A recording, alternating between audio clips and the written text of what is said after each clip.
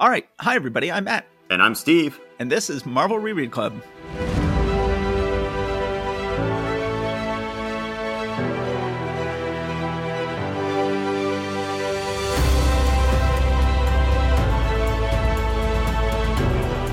So, this week we are going to be doing something slightly different in that we will not be talking about Tales to Astonish number 44 in this episode. Because we have recorded an episode where we had Jeremy Whitley on as a guest on our show. And the reason we had him on was to talk about Tales to Astonish number 44. Because he has written a lot of comics featuring Nadia Van Dyne, whose origins can be traced back to Tales to Astonish number 44. So that will be appearing in a separate episode that will appear later. So we will be talking about all the issues this month except for that one.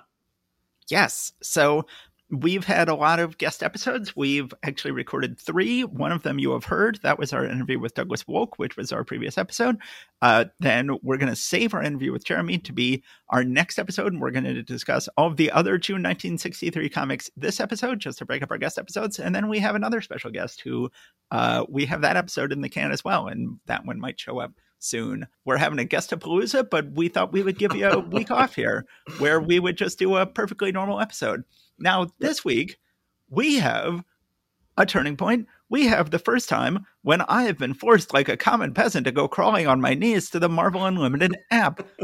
Because in my collection of CBRs and CBZs, there is an issue that is just not there. And in fact, I had no idea this issue existed until Steve, who is working for Marvel Unlimited apps, is like, yeah, how about Strange Tales Annual number 2?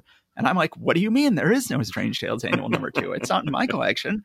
And he said, yeah, there is. It had an original Johnny Torch Spider-Man story. And I was like, what? What are you talking about? And so I went ahead and I looked on Marvel Unlimited, and there it is. So I had to put up with that garish computer color that I've avoided so successfully in the past. It makes my skin crawl reading comics on Marvel Unlimited with the computer coloring. And I vastly prefer scans of 4-color comics.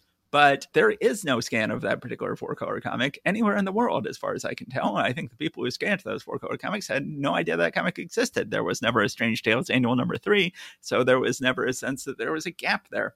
But we're not going to get to that yet. Let's go ahead and go in alphabetical order like we normally do. Let's go ahead. And there's no Amazing Spider-Man once again this month. It is still bi-monthly, and this is its bi-week. Yes, and we haven't still undecided if we're going to do Sergeant Fury regularly yet, but that is also bi-monthly, so there is no decision to make this month. There is no Sergeant Fury. So even though there's a bonus annual shoehorning its way in here, we still just have 5 books today, partially because we have lopped off one of the books to be its own special episode. All right, so I assume if we're going in regular alphabetical order, we are going to begin with Fantastic Four number 15. Is that correct?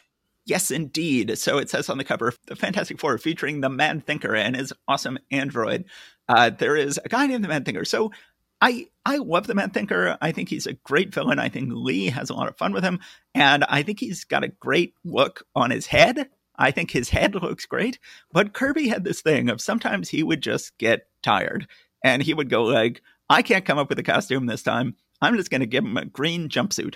And this is one of many Kirby generic green jumpsuited villains. Of course, I think the most infamous of those is the Red Skull, who also has a very iconic looking head and then just wears this entirely generic green jumpsuit when he's not dressed in his full Nazi regalia, which is just so lame. And I just consider it is a green jumpsuit with a swastika on it. You know, sometimes no. Usually, Kirby would not draw it with a swastika on it. He would really? just draw a completely generic green jumpsuit. Later, some people try to spruce it up by adding a swastika. So then we have the Mad Thinker here on the cover wearing just his green jumpsuit, saying, "Let none of the Fantastic Four leave alive. The Thinker commands it." And Johnny is saying, "He's turning our own weapons against us. We haven't a chance." And someone out. A random passerby on the street is saying not only has the Mad Thinker taken over the Fantastic Four's headquarters, but he's beating them at their own game. So the Thinker calls himself the Thinker. It's only a random passerby that calls him the Mad Thinker. And then Ben says, just wait. Sooner or later, I'll get my mitts on you. Just wait. And you've got all the Thinker's men shooting science fiction bazookas at the Fantastic Four. Yes, that are doing some kind of weird thing. I guess that's Is that the hallucinogen gas that we're going to be seeing later? It's kind of what it looks like there. Yeah, I think there's another name for the bazooka as we go later. We'll get to that when we get to it. Oh, the Vibra something? Yeah, okay, yes. Right. Yes. All right. So, let's get into this here. As I was just telling Matt, I took more extensive notes than usual this time, but I might end up abandoning them because I have found that when I go from notes too much, I can sound a little too canned. So it begins with the Fantastic Four flare gun shooting off from the Baxter building. Johnny sees the signal. He is on a date in a convertible with a woman named Peggy, and he's finally... And I think this is sort of the beginning of the Johnny as serial dater theme. We haven't really seen him on any dates yet before now, have we? I don't think so. And I don't know, though, if he's really a serial dater. From this point on, I think we mainly see him with Dory Evans. Well, but he's with a girl named Peggy here, so he is on the make. But what I'm saying is that, obviously she is not going to put up with this much longer since she was, already thinking, oh, how many dates you've broken with me. And he's like, hey, baby, I'm here for you now. And then she's like, oh, how I've longed for this wonderful moment. And then he sees the flying 4 up there and he's like, oh, flame on. Just, hey, you can make your way back to the city. So I don't know if we see her again. But I think after this, it's pretty much just Dory Evans until Crystal shows up. I'm reminded of one time you called me in college, and I had never dated in high school, but I was now beginning to date in college. And you called me up, and I was making out with my next door neighbor in the dorm. And I heard my phone ring, and I went back and I answered the phone.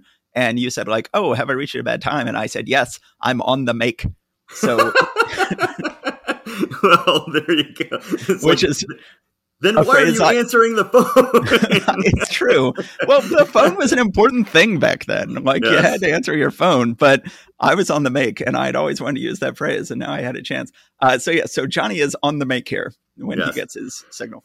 And then meanwhile, Sue has booked a full day with some high-end famous coiffure to get her look redone. Then she sees the flare and she's like, sorry, I gotta go. Turns invisible and just runs out of the chair. And the hairdresser is like, wait, you can't do this to me. I shall destroy myself. I'm just assuming he's French, but Yes. And then we see that the Thing is on Yancey Street, and he's trying to take revenge on them for a picture of him in a tutu, and he's about to pick up and throw a bulldozer at him, but he sees the 4, and so he runs off to join the team. Even though that means that the Yancey Street gang is able to think that he was scared of them. So they all return to the Baxter building, and they're all like, Reed, what are you doing? We all had important stuff. It doesn't seem like there's much going on here. And he's like, do you think I wanted to stop my work that I'm doing? Look, I was just starting to create artificial life. But that's not important right now. What is important is we just got a call from the police that there are gangsters converging on the city or something like that. So This doesn't seem like your typical Fantastic Four mission. But once again, I had forgotten how much of this flirting they were doing with the Fantastic Four working hand in glove with the police here and there, which there was more of that in the early days than I remembered. So that was a little bit of what's going on. So then we see the Thinker, and he's got his typical Rodin Thinker pose there with his knuckles up against his mouth. And he's talking about it is exactly 12:42 p.m. They should be entering in 1 1/2 seconds. And then 1 1/2 seconds later, in come the gangsters. So the Thinker... Now, when you're walking through a door, it's very hard to differentiate 1 second from a half second in terms of stepping over the threshold. Like, generally speaking, it takes more than a second to enter a door, so it's very hard to pinpoint within a half second when you entered, but somehow he's able to do that. I'm thinking it may be the moment the door opens, Yes. but one way or the other, this is something that Stan Lee will become more and more known for as we go forward, of talking about, and at that precise same instant, or, exactly 30 seconds later, and various things like that. He can get very specific on very persnickety, minute measurements of time. But especially this is associated with the Thinker, who, yes, this is the way the Thinker will always talk. And I think it gives him a wonderful signature as a character. Yes. And so basically he is a genius who has computers that he uses, and he has put basically all knowledge of everything that's ever happened into the computer, and then therefore, because we live in a mechanical clockwork universe, he can now predict exactly what will happen in the future. I think of this as the birth of big data here. Yeah. So anyway, he's talking about his plans, about how he's going to take over New York City and rule it as a kingdom. And then all the gangsters are saying, oh, but what about the Fantastic Four? And they have all these stories they're telling about exactly how each one of the Fantastic Four is going to give him a swift kick if he tries to do this. Of course, nobody's talking about what will Thor do, what will Spider-Man do, what will Iron Man do. This is not important right now. Yes. So, in each book, they're still sort of ignoring the existence of the other books. And it's worth pointing out here that the gangsters do have Tommy guns with big round barrels on them. Jack Kirby, again, still sort of has a mind stuck in the 1920s when he was a child. And were gangsters still using Tommy guns with big round barrels at this point in 1963? Well, I mean, fully automatic machine guns had been made illegal throughout the country shortly after the Valentine's Day Massacre. They would exist, I'm sure, but they generally were not easily able to be made, transported, used, all that sort of stuff. So no, I don't think so. Yeah, but in Kirby, as far as Kirby's concerned, it's still all Tommy gun all the time. So after the Thinker explains how he uses computers to predict everything, he then goes through and talks about some examples of various heists that he's done in the last year and these little coincidences that weren't actually coincidences, but that were things that he knew was going to happen and was able to use them in his planning. He says, just as it was part of my plan to know that an organ grinder's monkey would accidentally start a fire in his deserted shack, thereby burning some valuable papers which contained enough evidence to send me to jail for years. That's why I am the Thinker. So his computer was able to predict an accidental fire created by an organ grinder's monkey. So computers are pretty awesome. Oh, yeah. No, it's fortunate that we're living in the age when our computers can do just this precise sort of thing. Unfortunately, lots of computers around these days, very few organ grinder monkeys. So we missed our window in terms of being able to predict the actions of organ grinder monkeys with our computers. I think I would gladly trade some of those out these days. Yeah. Things are going. So then meanwhile, he says, look, I've got plans for all the Fantastic Four. Don't worry about that. And then one of the weirder things that has come up in Fantastic Four, and that's saying a lot, is apparently Johnny and Sue have a country cousin who is also a freakishly tall giant who comes into town with his freakishly short companion. And so Bones, this country cousin, comes into Johnny, and apparently Bones runs a circus and says, hey, Johnny, my circus is not doing so well. Could you come and join the circus to be able to help me out? And he's like, boy, join the circus? That sounds peachy. Then meanwhile, we see that he has arranged for some businessmen to be suggested that Mr. Fantastic might be a good R&D exec for them. Then the Thing is offered a job as a professional wrestler, and Sue is offered an acting gig. And all of these things, once again, are things that the Thinker somehow put into motion and or knew was going to happen and was able to tweak things somewhat to get them to turn out the way he wanted. So at this point, all the members are thinking, oh, well, there are all these other more interesting things I can do, and all these folks are getting on my nerves right here. So they all take these opportunities they've been given and head off their separate ways. Yeah, but they make it clear they intend to get back together. This is just a little, everybody is going to do some moonlighting. Well, right. And they what does they say here exactly? One of them says, oh, we'll get together again after a while. So, they're taking a break. They need a vacation from each other, which honestly, they probably do. Yeah. So then meanwhile, the Thinker already knew that this was the moment to go ahead and get rid of the Fantastic Four because he knows that there is an asteroid which is heading for the Earth. Now, it is not a dinosaur-killing asteroid, but neither is it a kind of asteroid that will just burn up in the atmosphere. It is one that is big enough that it will land in the waters just outside Manhattan, and enough to cause a fair amount of something akin to an earthquake and knock out a bunch of power and do some other infrastructure damage, which the Mad Thinker uses as his cue to enter the Baxter Building and start raiding all of Mr. Fantastic's stuff, including his notes and weaponry and everything else. So, and he specifically talks about finding the notes about the experiment that Reed had been doing earlier about creating artificial life. Oddly enough, that was not just a coincidental throwaway line. That was actually setting something up for later. Who could have guessed? So then meanwhile, we have a couple of pages where we see all 4 of the members of the team growing either bored or disillusioned with the trips that they've taken to go do other things. And so they all converge back at the Baxter Building, only to find that it is encased in some kind of crystal.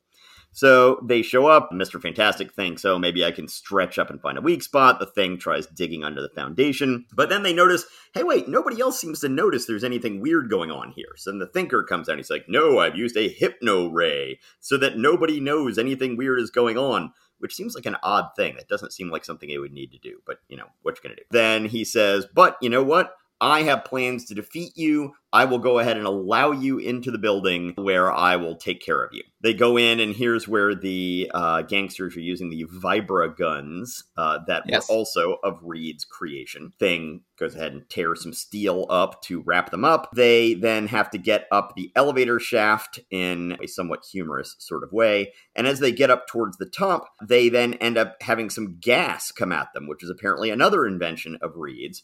And I mean, I don't know how to describe this other than a hallucinogen. Is that? Yes. Well, what do they call it? They call it a hallucinogen, don't they? I created it to use against enemies to defeat them without harming them. It affects your sense of balance and of vision. It makes everything look distorted to you. And there's this. And then you have a gorgeous panel, Kirby just having a lot of fun here at the top of page 17 with the Thing with a huge body, and huge head and tiny body, and everybody is all distorted, and it is a lot of fun. Yeah, absolutely. But I just, figured that, right here in the early 60s, to suddenly have this hallucinogen gas just seems a little bit like, okay, well, these are the times, I guess. Then meanwhile, they disperse the gas by basically turning Reed into like a rubber band propeller airplane sort of situation. They twist him up and let him spin to disperse the gas. So they come in, and once again, the Thinker just keeps on being like, okay, yeah, no, I calculated that was going to happen. So then, don't worry, we got the next thing. So then in comes the living android, which Reed recognizes is based on his original notes. Absolutely gorgeous piece of design from Kirby. Really freakish, huge gray walking humanoid lump with this head that looks kind of like a hamburger.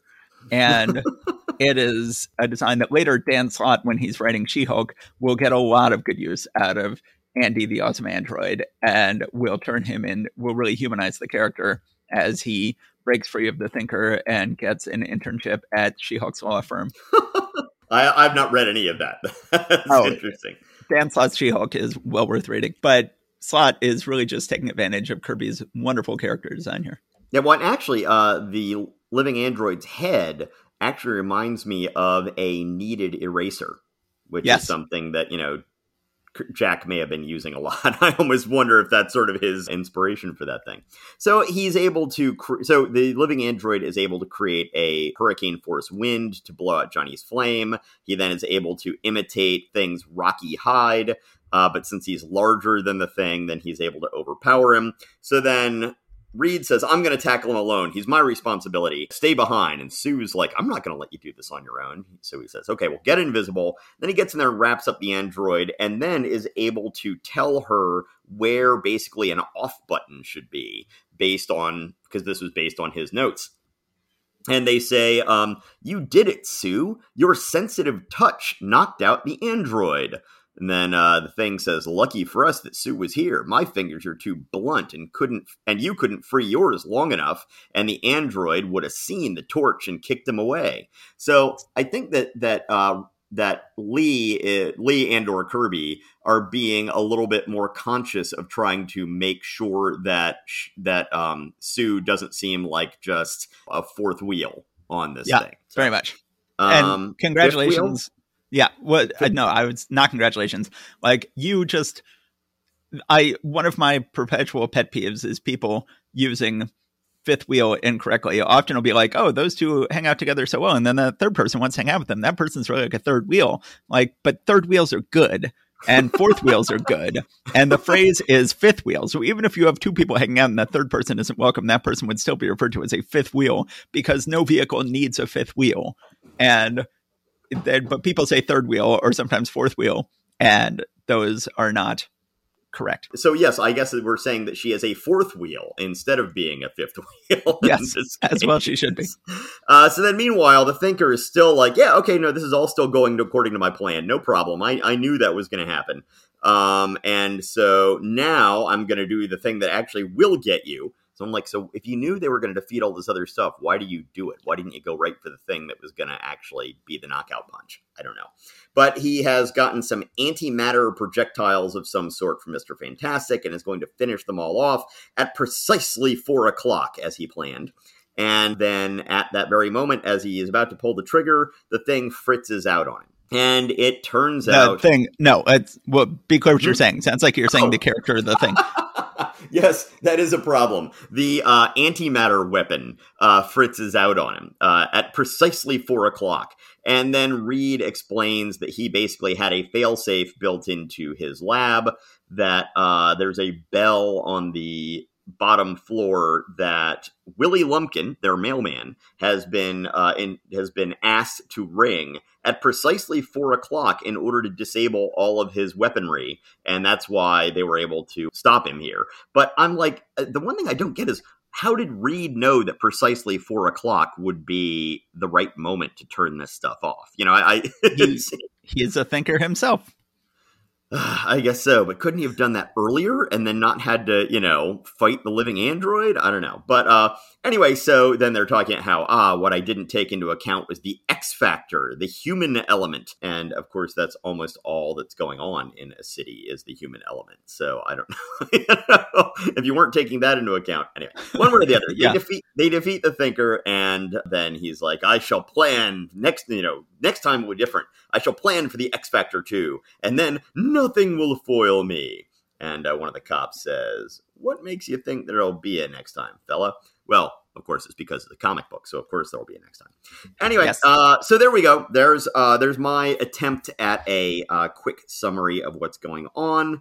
And I didn't even look at my notes at all. So once again, we've got, we've talked before about how the storytelling is just so packed in these early issues.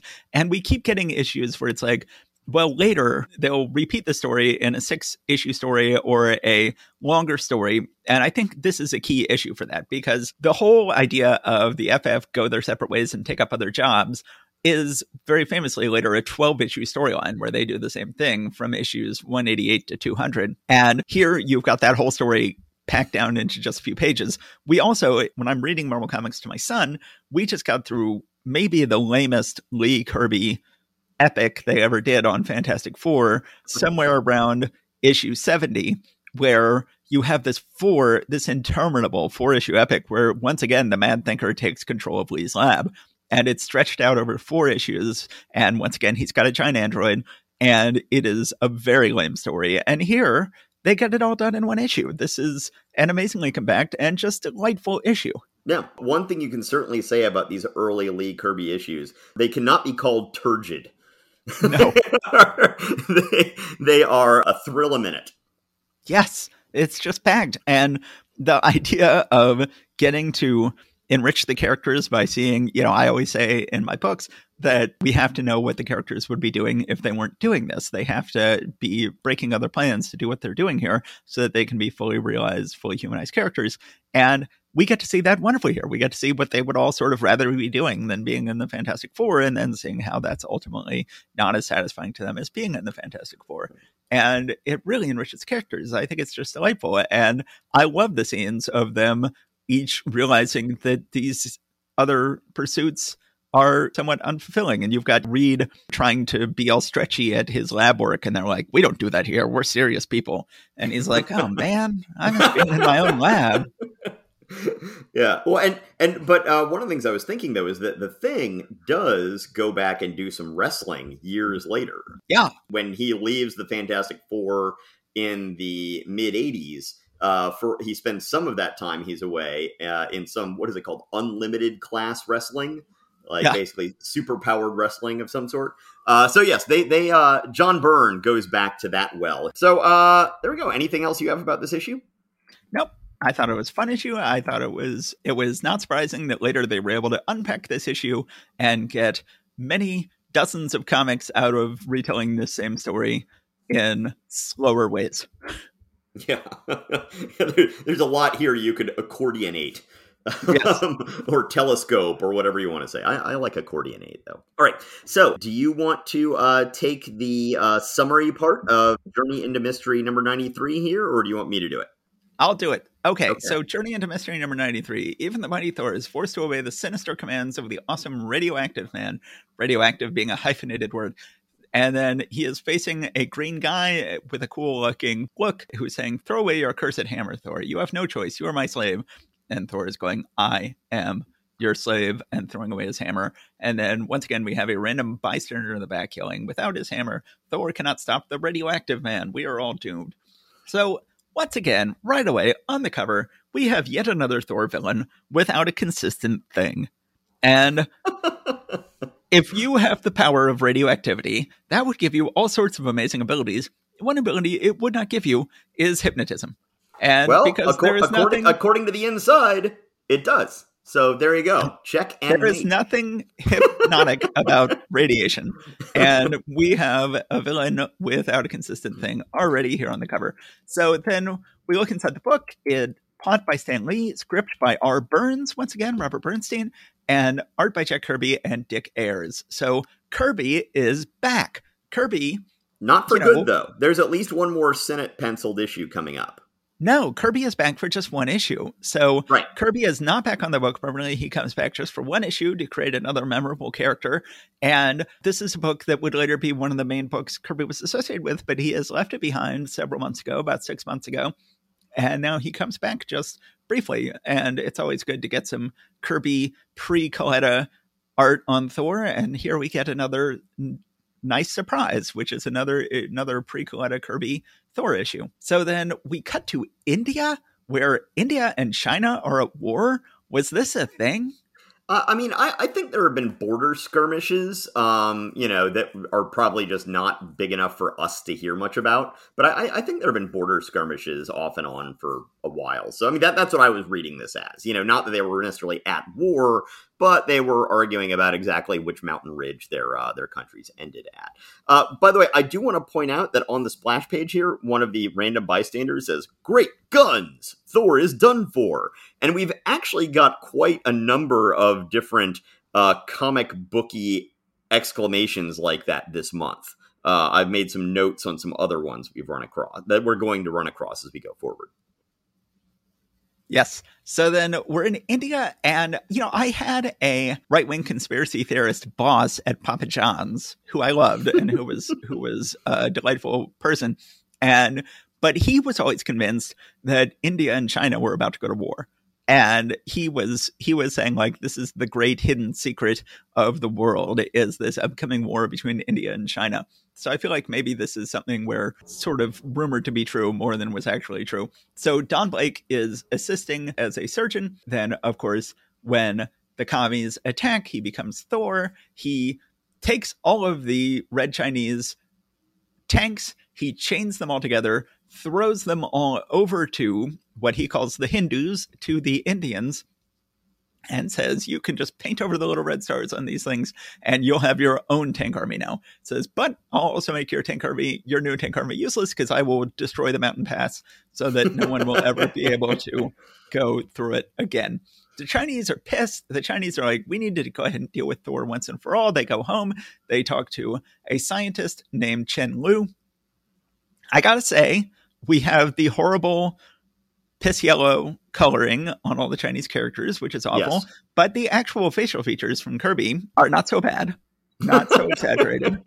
Yeah. They look a little bit ugly, but then almost any villain that he's going to draw is going to look ugly, because that's what villains are supposed to look like. But they do not look particularly racistly ugly. Although, once again, I always with the caveat that, as a white middle-class American dude, it's not really up to me to decide what looks acceptable and not in that case. But yes, that said, so. In my opinion...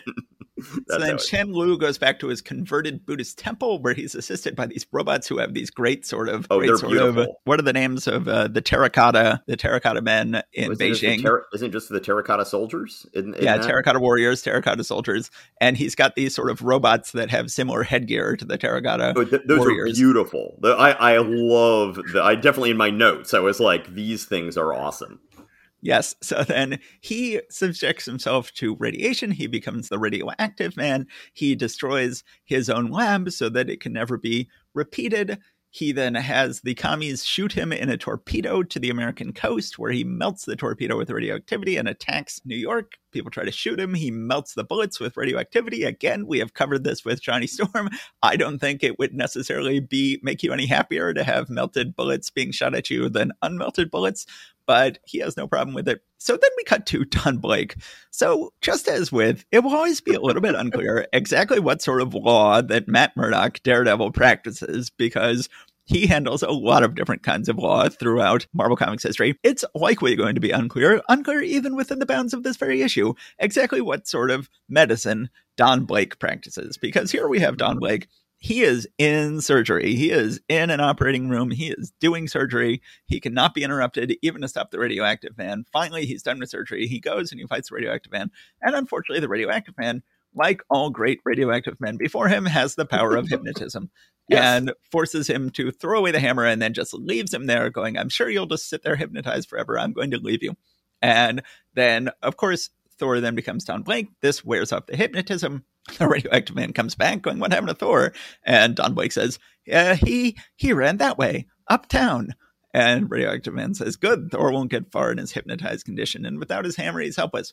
At this point, Don Blake, whose hair color has changed a little bit, goes back to his office. Jane is, of course, once again deriding his lack of masculinity, says, how can you work calmly in your lab when the radioactive man is running amok in the city? Then Don Blake says, well, there's nothing I can do about it, Jane. For me, it's business as usual. She thinks, if I live to be 1,000,000, I'll just never understand what makes Don Blake tick. So then Don goes to his lab. Now, it's my understanding that surgeons don't have labs.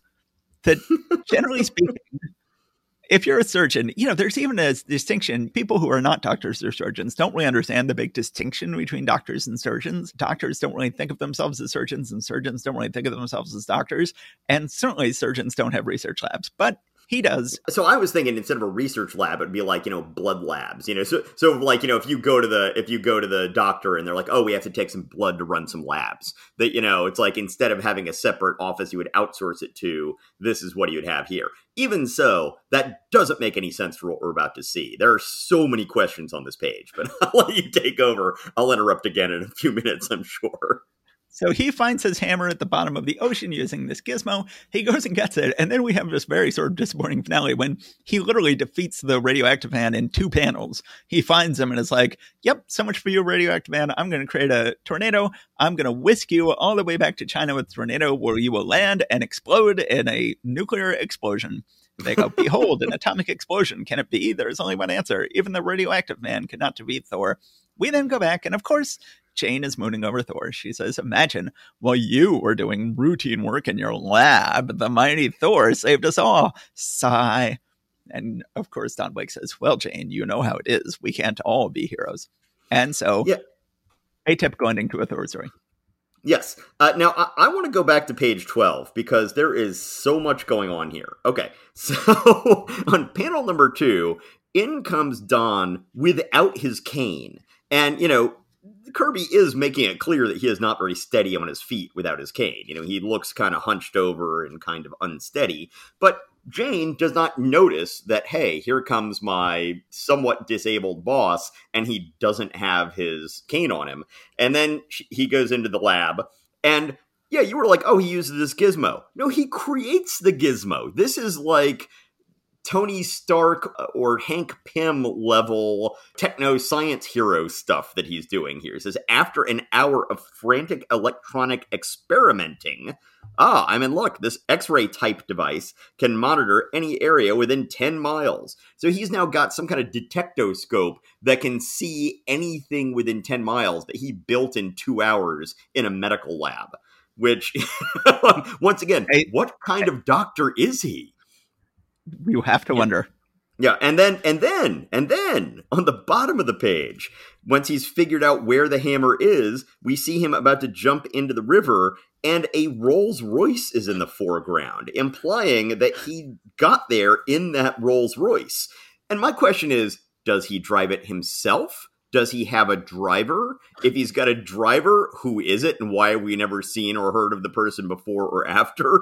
And wouldn't they notice him jumping into the river and Thor coming out? And if he does drive it, where does he park it? I'm like, there's so many questions on page 12. So many questions. Yes. Oh, yeah, nice. Also, we have Thor shooting lightning out of his hands. Yeah. Like he's Emperor Palpatine or something like that. Which, I don't know, do we ever see that again? We might. I know we have learned on this show never to say that we never see something again. Have we, though? Have we? Have we learned that? I don't think so. Okay. Anyway, yes, those are, yeah, then, like I said, I took some notes this month as to various sorts of exclamations that people have. At one point, somebody in a crowd says, "Great guns!" And then Blake, I think it is, at one point says, "Holy hypos." Yeah. like holy hypodermic needles, I guess. I don't know. But or the hypo was a word meaning depression. Depression could be called a hypo, so I don't know. Yeah, I don't know. But one way or the other, that is definitely remarkable. So let me just look through my notes and see if there's anything else. Yes, and Chen-Lu's laboratory is in a, quote, converted Buddhist monastery, which I assume means seized by the communists because, religion and all of that. Right. Let's see. Oh, yeah, and at one point, when he first turns himself into the radioactive man, he tells some of the Chinese military that he's showing his power off to, says, "I am now glowing only slightly so that you will not be harmed by my presence." So if you're radiating enough that you can actually see the radiation in the visible wavelength, you're not safe around anybody. It's like, oh yeah, I'm just glowing a little bit. So you're cool. No problem. Anyway, I think that's about it. All right. So I think we are done with this issue of Journey into Mystery. So next, do we want to do Strange Tales number 109 or Strange Tales Annual number 2? Which one do you think is the next? Going alphabetically, I would say that Strange Tales number 109 would be next. Okay. So let's go ahead and do Strange Tales 109. All right. So, you summarized that last one, so I presume I'm going to summarize this one here. Sure. So on the cover, we see Johnny Torch, you said that earlier, is that his name? Human Torch or Johnny Storm, one or the other, not Johnny Torch or Human Storm. There is a caption that says, "Will the power of the mighty Human Torch be enough to defeat the sinister sorcerer and his, quote, imps from Pandora's box?" Johnny is surrounded by these demon-looking things. And he says, "They're all around me, and each has a different supernatural power." Meanwhile, you see the sorcerer in the bottom left-hand corner who has male pattern balding and frizzy hair where he has any left, opening a box and saying, "Go, my faithful imps. Go and destroy the Human Torch forever." So right away, I love these imps. I just love the look of these imps. And I love the look of them coming out of Pandora's box. So I'm just going to be delighted by this issue, which once again is, I feel like every time we get a Kirby issue, it's just a delightful bonus at this point. And even though Kirby has been showing up a surprising amount here in Strange Tales, and this is clearly a Kirby cover, one thing I got to say I like about these covers is we don't have the UPC box yet. In the late 70s, America starts forcing all products to put the UPC barcodes on everything, including comic book covers. And this is a beautiful example of a cover without a UPC code where it's all originating from the lower left-hand corner, which comics would not be able to, comic book art would not be allowed to originate from the lower left-hand corner again once the UPC boxes went in there. So we start out with the Human Torch apparently has gotten out early from school because of some teacher conference, and he shows up at Fantastic Four headquarters like, "Hey guys, let's do some superhero stuff." And they're like, "Sorry, we're planning something that we're doing tomorrow when you're going to be back in school. So you can't be part of this. You got to go occupy yourself elsewhere." a weird thing on the bottom of page 2 where Johnny is angry about something, and there's a gun mounted on the wall behind his head. Which I guess it's supposed to be some kind of science fiction gun, but still, it just seems a little bit, it's jarring. It's a little bit odd. Anyway, they say, sorry. Ben explains that they're not going to bring him along on this mission. Says, we'll be gone a week trying to make life a little tougher for the commies. So in the actual Fantastic Four book, they don't spend that much time fighting commies. They did when they fought the Red Ghost not that long ago. But even then, they weren't like going on a mission against the communists. There just happened to be communists showing up at the same time they were there. And this mission that we never get to see is some sort of anti-commie mission. So, that's I think we found something for some modern writer to mine for more material from the early days of Marvel. So Johnny is, kind of miffed. He heads back and he's like, man, I'm just sick of school. I just want to drop out and be a superhero full time.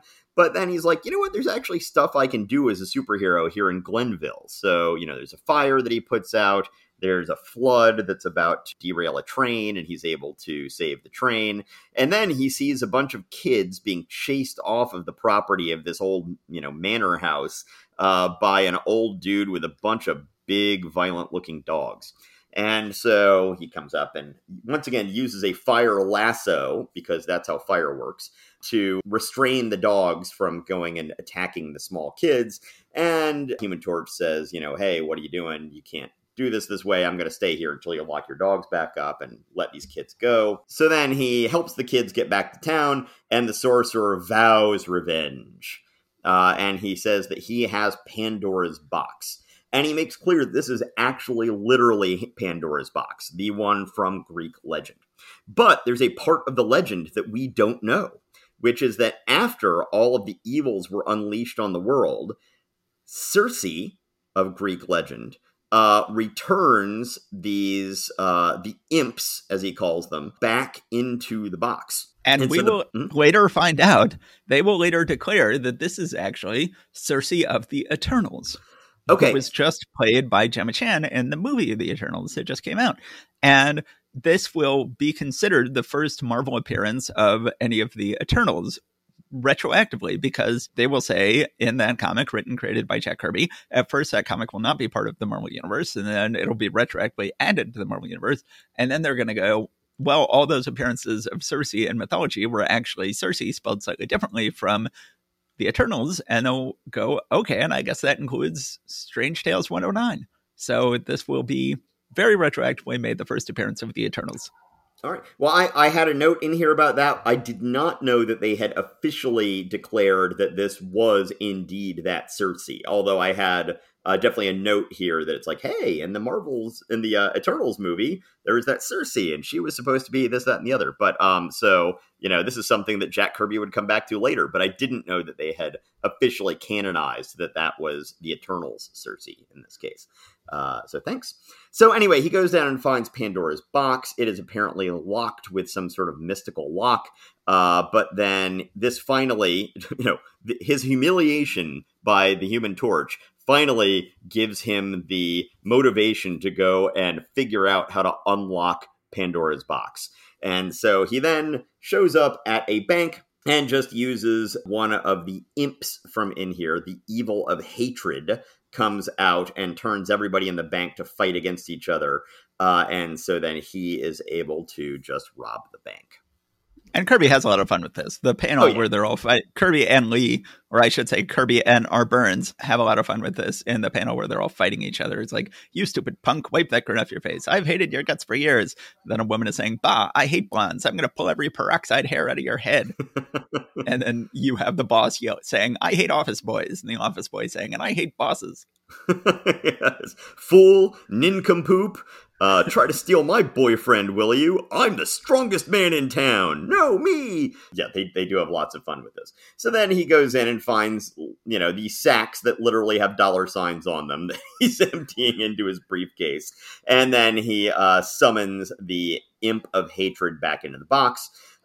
We then see that he has another Imp of Forgetfulness that he sends back in so that nobody will remember he came in and did this. They'll just know that, I don't know what happened. We were just fighting and all the money's gone. So Human Torch shows up talking to the cops about this.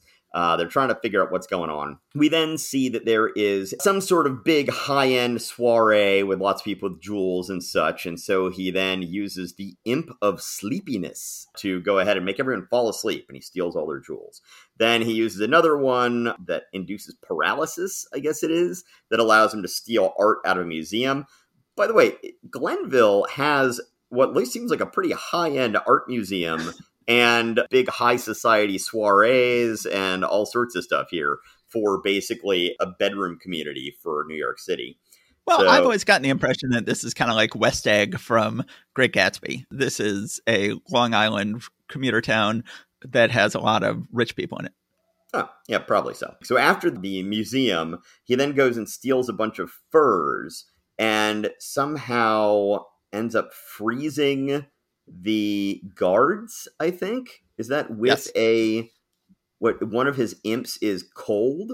I guess so. One of my pet imps, Cold, has also preserved the fur owners by freezing them. So supposedly Pandora's box has all of the evils that flesh is heir to, or something like that, he said. So we've got the evil of sleepiness and the evil of cold. I'm not sure sleepiness and cold are actually evil, but okay. So Johnny Storm is talking with the police chief here in Glenville, and the police chief is like, yeah, okay, they all seem to have weird supernatural effects, but why is this all happening near Glenville? And Johnny Storm, the teenager, tells the police chief, probably because the criminal lives in the vicinity of Glenville. Then, as though that had not occurred to the cop. And he says, with all these supernatural techniques used, the villain must be some sort of wizard. Now, oddly enough, this is not a clue that the villain is the wizard, who has already been established in here, but it does make him think the wizard, gasp, suffering flames. Why didn't I think of that before? Once again, another one of these weird exclamations. So then he goes over to the sorcerer's house. Oh, and by the way, I forgot to mention earlier, this old cranky hermit who was chasing the kids off his lawn with his dogs is known by the surrounding community as the sorcerer, just because he lives in this creepy old house and he looks like a creepy old dude. So Johnny Storm shows up at the sorcerer's mansion and finds just all the loot just sitting in a room, because that's what you do when you steal a bunch of loot. You just go ahead and hoard it in a room in your mansion. So he then starts turning his various evils upon Johnny. I just love the look of the Imp of Sickness. Like, it's so creepy. And all of these imps are just gorgeous. And then you get to page 12 and there's two more imps. And each one looks so different from the others. The Imp of Foolishness and the Imp of Laziness both are... there's a real sort of Dr. Seuss quality to this issue where he is really just being wonderfully imaginative with these imps. Yes, and I love how he uses the Imp of Laziness to make the bullets too lazy to get to him with enough speed to hurt him. So the bullets become lazy because of this, and he then reduces the cops to laughing, giggling idiots with the Imp of Foolishness. He had doused Johnny's flame with an Imp of Flood or something like that earlier, and so he's all watery and therefore can't flame on. But then he's drying out, he's getting close to being able to flame on, and the sorcerer says, you may choose your method of death, basically. So he says, okay, let me die as I lived, let me die of flame. He says, certainly, and he lets out the Imp of Flame. But of course, that then just allows him to power himself back up. And then he chases the imps back into the box, welds it shut, and then drops it in the deepest part of the ocean, so it will never be found again. I keep on thinking, when is Namor going to run across this thing? Yeah. But then it turns out that the last imp that he was trying to release at the last moment was the Imp of Fear. And when Johnny sealed the thing up, I guess a little bit of the Imp of Fear must have still stayed there with him. So he is now frightened to death and will never bother anyone again. Yes, so, a classic ending, which they haven't been doing as much these days, but was very common in the Marvel comics of a year and a half ago. We'll never have to worry about the sorcerer again, because from now on, he'll be too afraid to menace anyone. So then just in the final panel, Johnny is back with the Fantastic Four and saying, I could really operate without you slowing me down. So he's getting a little bit of independence here as he gets to be an older teenager.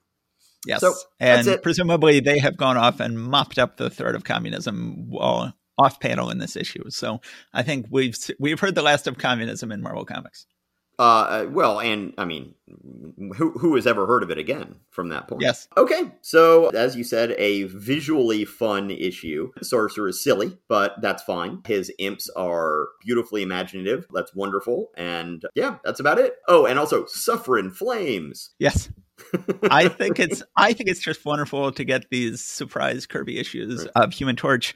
And this is just a delightful issue. I just think that Kirby just goes to town on these imps. It is just delightful. I think this is a wonderful issue. Okay, but now, if you were to believe my comic book collection, that would be it for the Human Torch this month. But when I was talking to Steve about, okay, what comics are we going to cover this month? Steve said, I assume we're going to cover Strange Tales Annual #2. And I had no idea, as I was saying at the top of this episode, I had absolutely no idea that existed because that is not in my collection. And you would never, because there was never a Strange Tale Annual #3, you would have no idea it did exist, but it's on Marvel Unlimited. I went ahead and I rarely use my Marvel Unlimited subscription because I hate reading computer recolored comics, but I went and I looked it up and sure enough, there it was. So let's go ahead and let's take a look at a little bonus Human Torch comic. And it's a extra special bonus because it is supposedly written by Stan Lee. It is drawn by Jack Kirby. It is inked by Steve Ditko. I always love to see some Kirby inked by Ditko, and it is great to see that. Now, well, especially because Jack Kirby is famous for being very hit and miss when it comes to drawing Spider-Man. And so oftentimes, because of that, when they had Spider-Man appear and Jack Kirby had to draw him, this is not the only time we've seen Steve Ditko brought in to ink in order to make sure that Spider-Man wouldn't look weird. Yes, to make Spider-Man more on model. But I think this issue really puts the lie to the idea that Jack Kirby can't draw Spider-Man. I think that Spider-Man is pretty much on model. He's a little more robust than he is in the Ditko comics, but any artist in the world would draw people more robust than they are in Ditko comics. Ditko draws weird, spindly people, and he is, I think that Kirby acquits himself quite nicely drawing Spider-Man this issue, except for the cover where he does a rookie mistake. He leaves off Spider-Man's spider emblem off his chest. I wouldn't call it a rookie mistake in this case. That's a Kirby mistake. Kirby can never seem to remember that particular part of the costume. Also, I will point out that on the cover, this might be, and we may have missed one in the past, but this might well be the first appearance of the term the Marvel Age of Comics. Yes. So we have on the covers The Amazing Spider-Man face-to-face with the Human Torch, and it says the long-awaited epic-length thriller is one of many wonderful features within these unforgettable pages. And then it says the Marvel Comics Group ushers in the Marvel Age of Comics. So this is our first annual. This is the first of a couple annuals we'll be doing here in 1963, but it's the very first one we're reading for this podcast. It just says on the cover, #2, date 1963. Of course, every time I read the date 1963 in any of these Marvel comics, I'm like, Kennedy's about to get killed. But that hasn't happened yet, presumably. So we cut to Human Torch is doing all sorts of testing of his powers with Sue being in charge. They're presumably in Glenville. They then go inside and the Torch is reading about Spider-Man. Spider-Man getting some better press for once in a magazine called Live. Torch gets very, or maybe it's Live. The Torch gets very jealous and says, oh, every time I do anything, they just give credit to the Fantastic Four. I never get the kind of credit Spider-Man gets.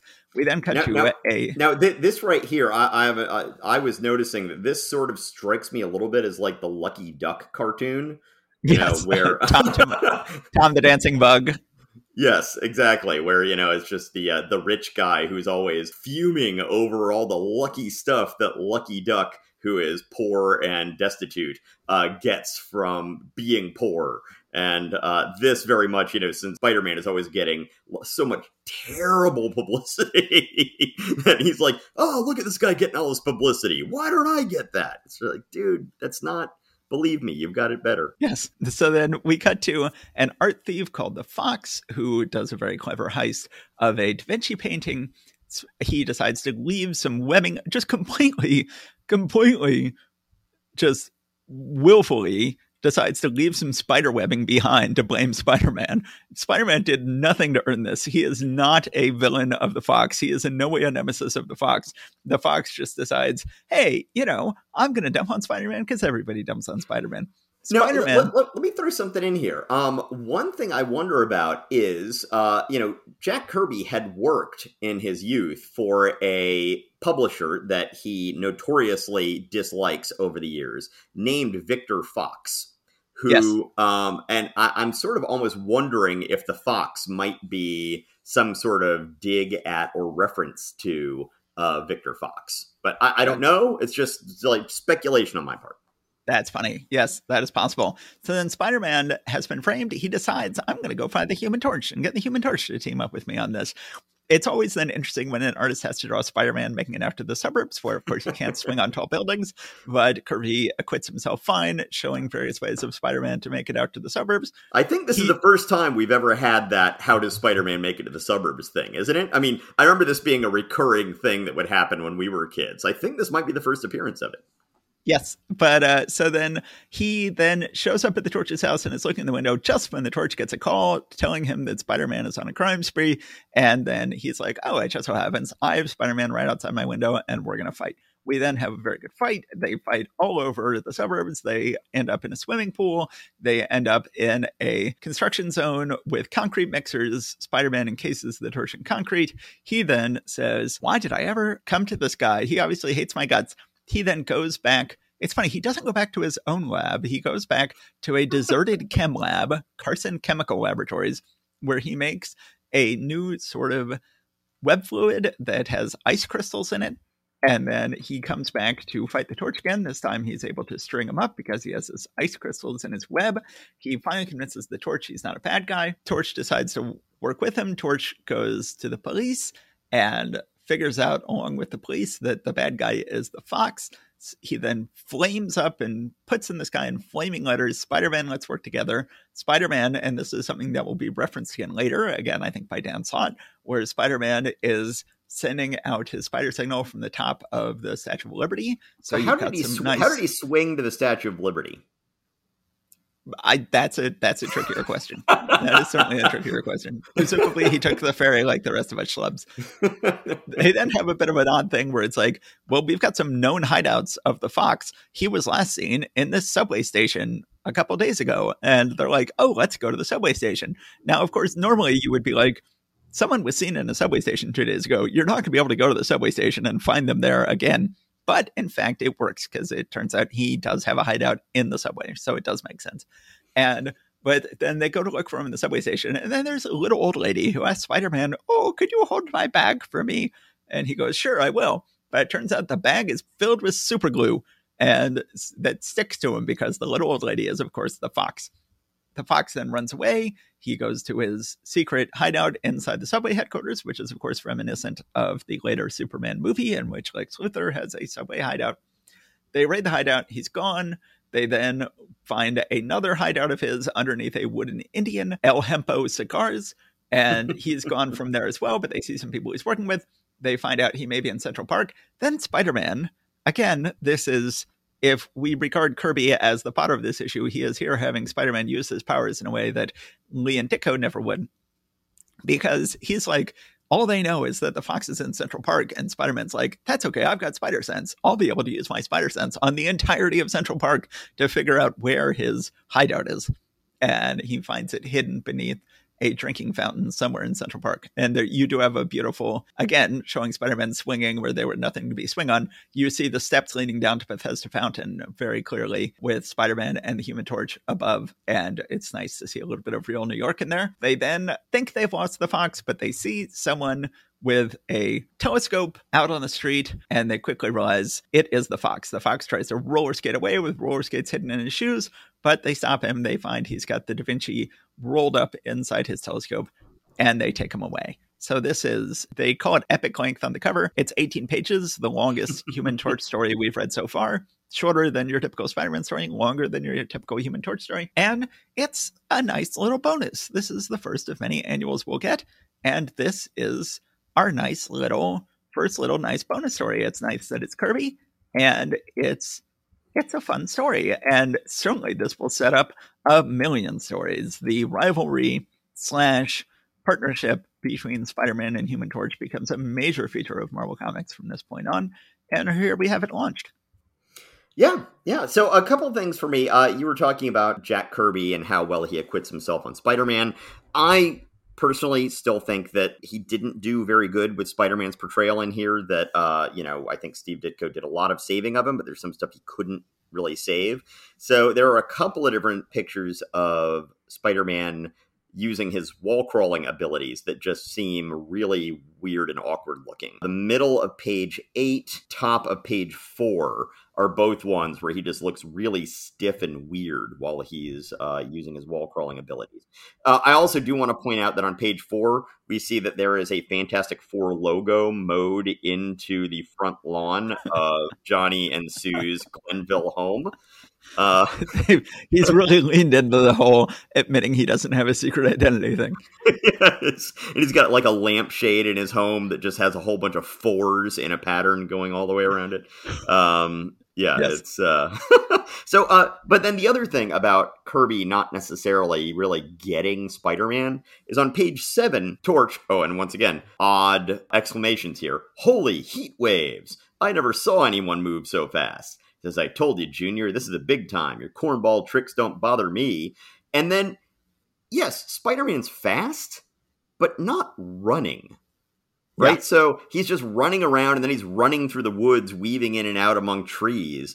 And it's just like, this is not Spider-Man. This does not work for me. Yeah. So anyway, those are just a couple of extra little things that occur to me. And then there was the whole idea of, the fox who is stealing artwork and impersonating other people. I do sort of wonder if it's just too perfect that Victor Fox was actually, one of the stories I've heard about Victor Fox and Jack Kirby is with Jack being called, when Stan Lee dubbed Jack the Jack King Kirby and Jack Kirby the King of Comics, that supposedly came from when Jack Kirby was a youngster, still young in the industry, was working in the Golden Age, for Victor Fox. I think it's Fox Feature Syndicate. He apparently was an unsavory boss who basically had like a bullpen room of very poorly paid young artists who he could boss around. So there were some stories about Jack Kirby trying to fool Victor Fox into thinking that corners that he was able to cut were actually adding value to his comics.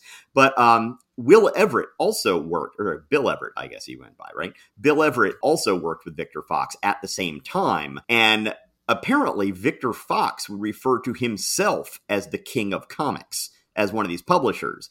And so whenever Bill Everett and Jack Kirby would bump into each other in their professional lives, they would do their little Victor Fox impression, like, oh, I'm the King of Comics. And that Stan Lee overheard this at one point, was like, oh, that's great, and used that to then attach to Jack Kirby, even though it was originally Jack Kirby and Bill Everett making fun of this publisher who fancied himself the King of Comics. Right. That's funny. Yes. So maybe a little reference back with Fox, or maybe Jack Kirby had no idea that Stan Lee was going to. Oh, I realized. I mean, I guess Stan Lee usually scripts the Human Torch and Fantastic Four, and Stan Lee always scripts Spider-Man. But in the Human Torch's own book, in Strange Tales, Stan Lee has not scripted it for a long time. But here we get a rare Strange Tales Human Torch story scripted by Stan Lee. Although, with the use of holy heat waves and some of the other, and flamin' fireballs, those both seem reminiscent of Robert Bernstein and whoever the other scripter was on some of this stuff. And so I almost wonder whether, one of them might be at least helping out with this uncredited. But, maybe. I don't know. It could also be that, Stan Lee was just reading these other scripts as an editor and, just ended up falling into that same thing. I don't know. Who knows? Okay, so my brief foray to Marvel Unlimited now comes to a blessed end. I can go back to my 4-color scans, and let's move on. This episode is already running long. I was hoping we'd have a short one to mix in with the interview episodes. Looks like that will not be the case. Let's go ahead and take a look at is this our final book? Yes, it is, because Tales to Astonish is going to be covered in the other later episode. Yes. All right. So, do you want to cover Iron Man here? I think it's my turn, so let's go ahead and do it. Tales of Suspense number 42. On the cover, We see Iron Man smashing through a wall. It says, "Hold your breath. Here comes Iron Man. See what happens when a deadly foe of Iron Man learns his real identity." And then you see a ugly-looking man in a communist military-looking outfit saying, "Iron Man, you've blundered into the Red Barbarian's trap. This is your finish." And this does, to me, look like Kirby inked by Heck on the cover, if I'm not mistaken. It does. Yeah. And As indeed the inside of the book will be. Yes, indeed. No, that's not true. The inside of the book is just Heck. Yes, you were correct. But the cover does look like Kirby inked by Heck. Yeah, it does. So we start out with Iron Man busting up a communist smuggling operation where they think they've just smuggled out a new design for an atomic weapon, but then it turns out that it's actually just Iron Man in the crate waiting to take care of them. Of course, the question remains, how long was he planning on staying in that crate? And, how was that supposed to work before they decided to open the thing early?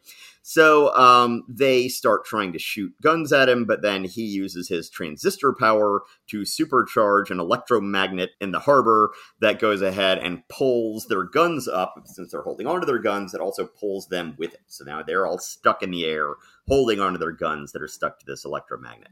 And I actually the art on those top two panels looks much more modern than I'm usually expecting to see in a 1963 comic. There's something that looks almost Neil Adams or Kyle Baker or something with some of those. Anyway, Iron Man knows that these guys were working for someone called the Red Barbarian, who is somebody who is not Soviet. They specify that he works for a Soviet satellite country.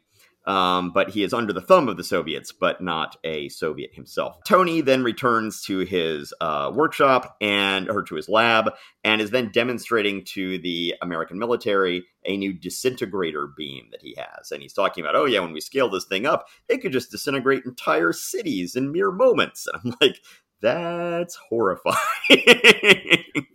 That's not good at all. We had to destroy the village to save the people, something like that. Right, exactly.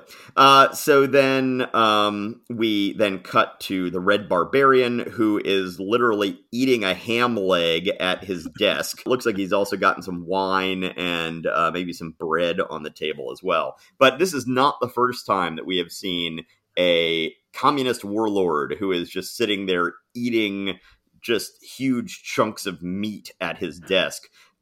To emphasize what a barbarian this person is. And in this case, he's actually called the Barbarian. So he's freaking out and beating up his minions. And hurls his ham leg at one of his minions, knocking him unconscious. Yes. And then in walks Khrushchev. Although they don't call him Khrushchev, they call him Comrade K at one point. But he's clearly supposed to be Khrushchev. And the Red Barbarian is suddenly like, oh my God, what? Oh, what am I supposed to do? I didn't know you were going to be here. And then it turns out, no, I'm not Khrushchev. I am the actor, who is apparently some Soviet or communist spy who can impersonate anyone. So this is essentially, I guess, a rival to the Chameleon. Right? Yes. Isn't the Chameleon also a communist spy, if I'm not mistaken? I wonder if anyone has gone back and retconned this as the Chameleon in another guise, which actually would make a lot of sense. So he then says he will disguise himself as Tony Stark and get into Tony Stark's lab and steal any plans that are there. He then shows up. He impersonates like what looks like maybe a Texas senator to send a telegram to Stark to come for an emergency meeting in DC. Then as soon as Stark is gone, the actor and some of his other spy minions show up. He's pretending to be Tony Stark and says, oh, no, my meeting was canceled. I need to get back in. So then he's able to bring his folks in with him, and they find the blueprints for the new weapon, and the actor finds proof that Tony Stark is actually Iron Man, but he does not share this knowledge with anyone. He wants to keep it for himself as an ace in the hole. At the bottom of page 9, there's a weird storytelling thing where I assume that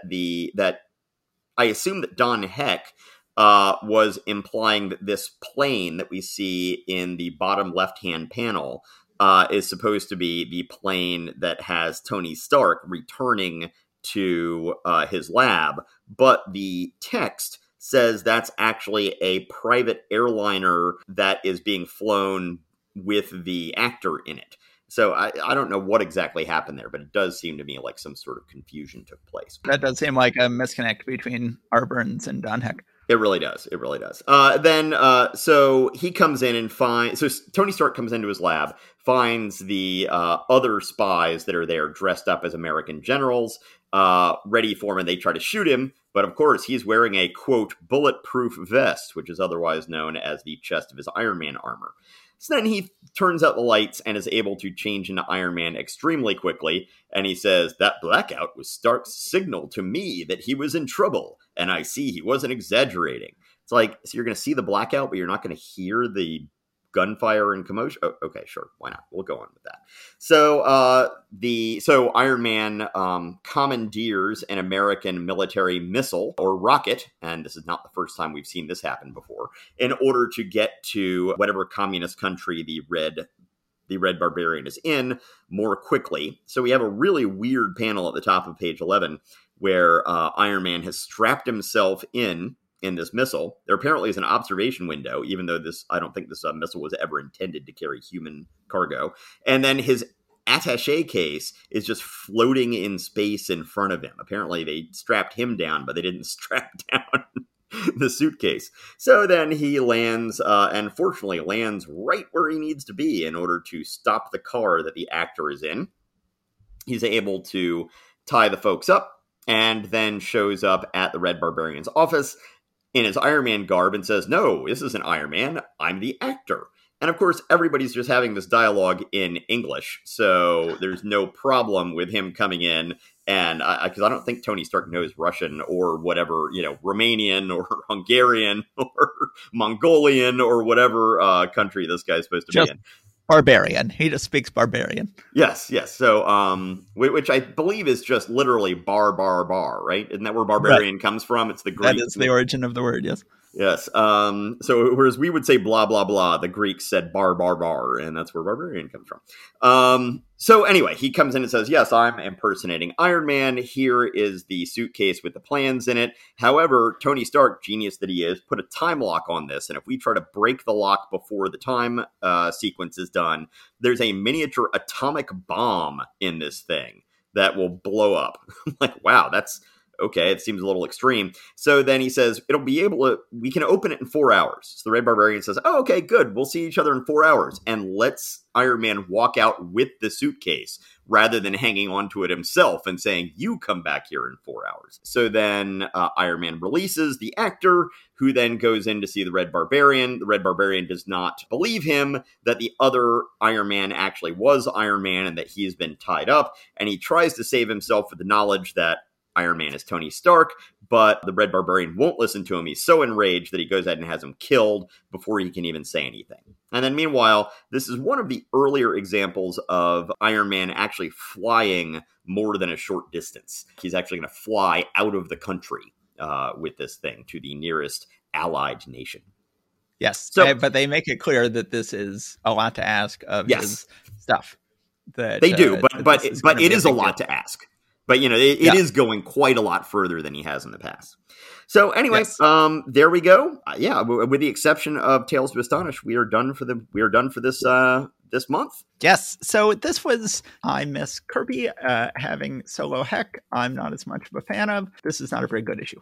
This is, the actor is not particularly fascinating. The Red Barbarian is sort of a rerun of various communist villains we've already had. Having our first story in which somebody discovers the hero's secret identity, although of course ends up getting killed, gives it a little bit of novelty, but not enough. Yeah, I mean, this is basically take the executioner, not Scourge, but the communist dictator from Latin America, and put it together with the Chameleon and put him against Iron Man, and you've got this issue. Yeah.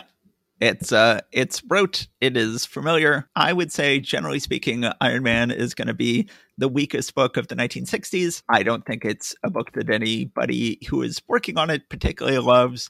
And this is an unfortunate predictor of a lot of Iron Man stories to come.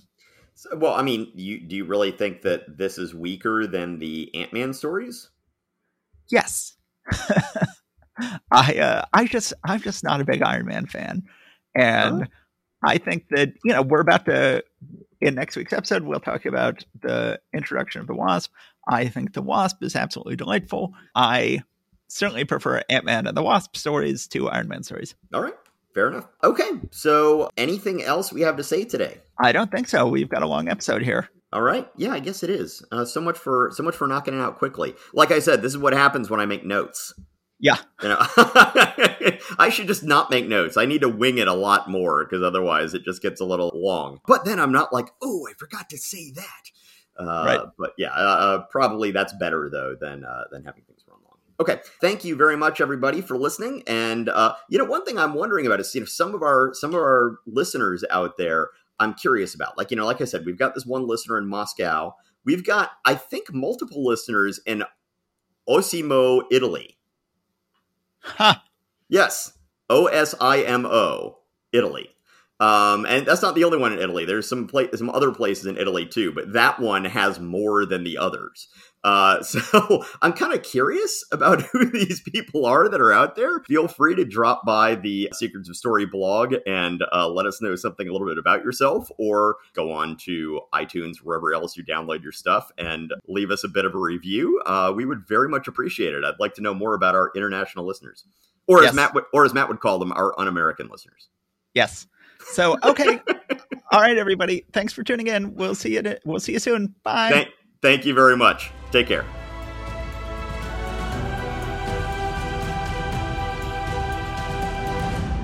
Thank you for listening to Marvel Reread Club. Please subscribe and rate us wherever you found us. Go to secretsofstory.com and click on Marvel Reread Club in the sidebar to find notes and join the discussion about this episode. See you next time.